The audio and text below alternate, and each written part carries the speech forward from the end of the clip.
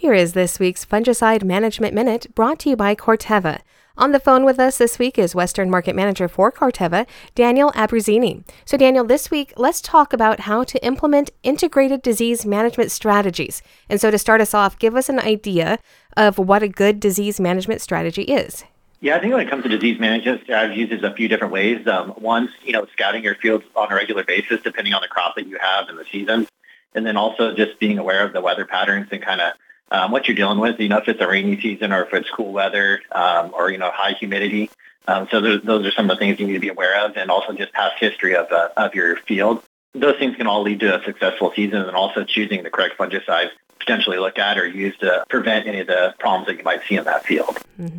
So with this season in California, what should growers be looking for with the type of crazy weather that we've had?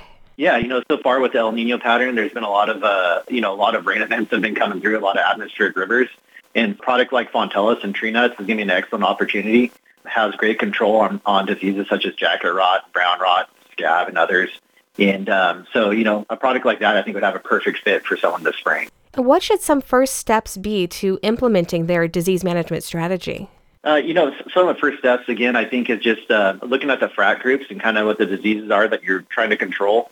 We offer different frat group fungicides at Corteva. One is Indar, which would be a frat group 3.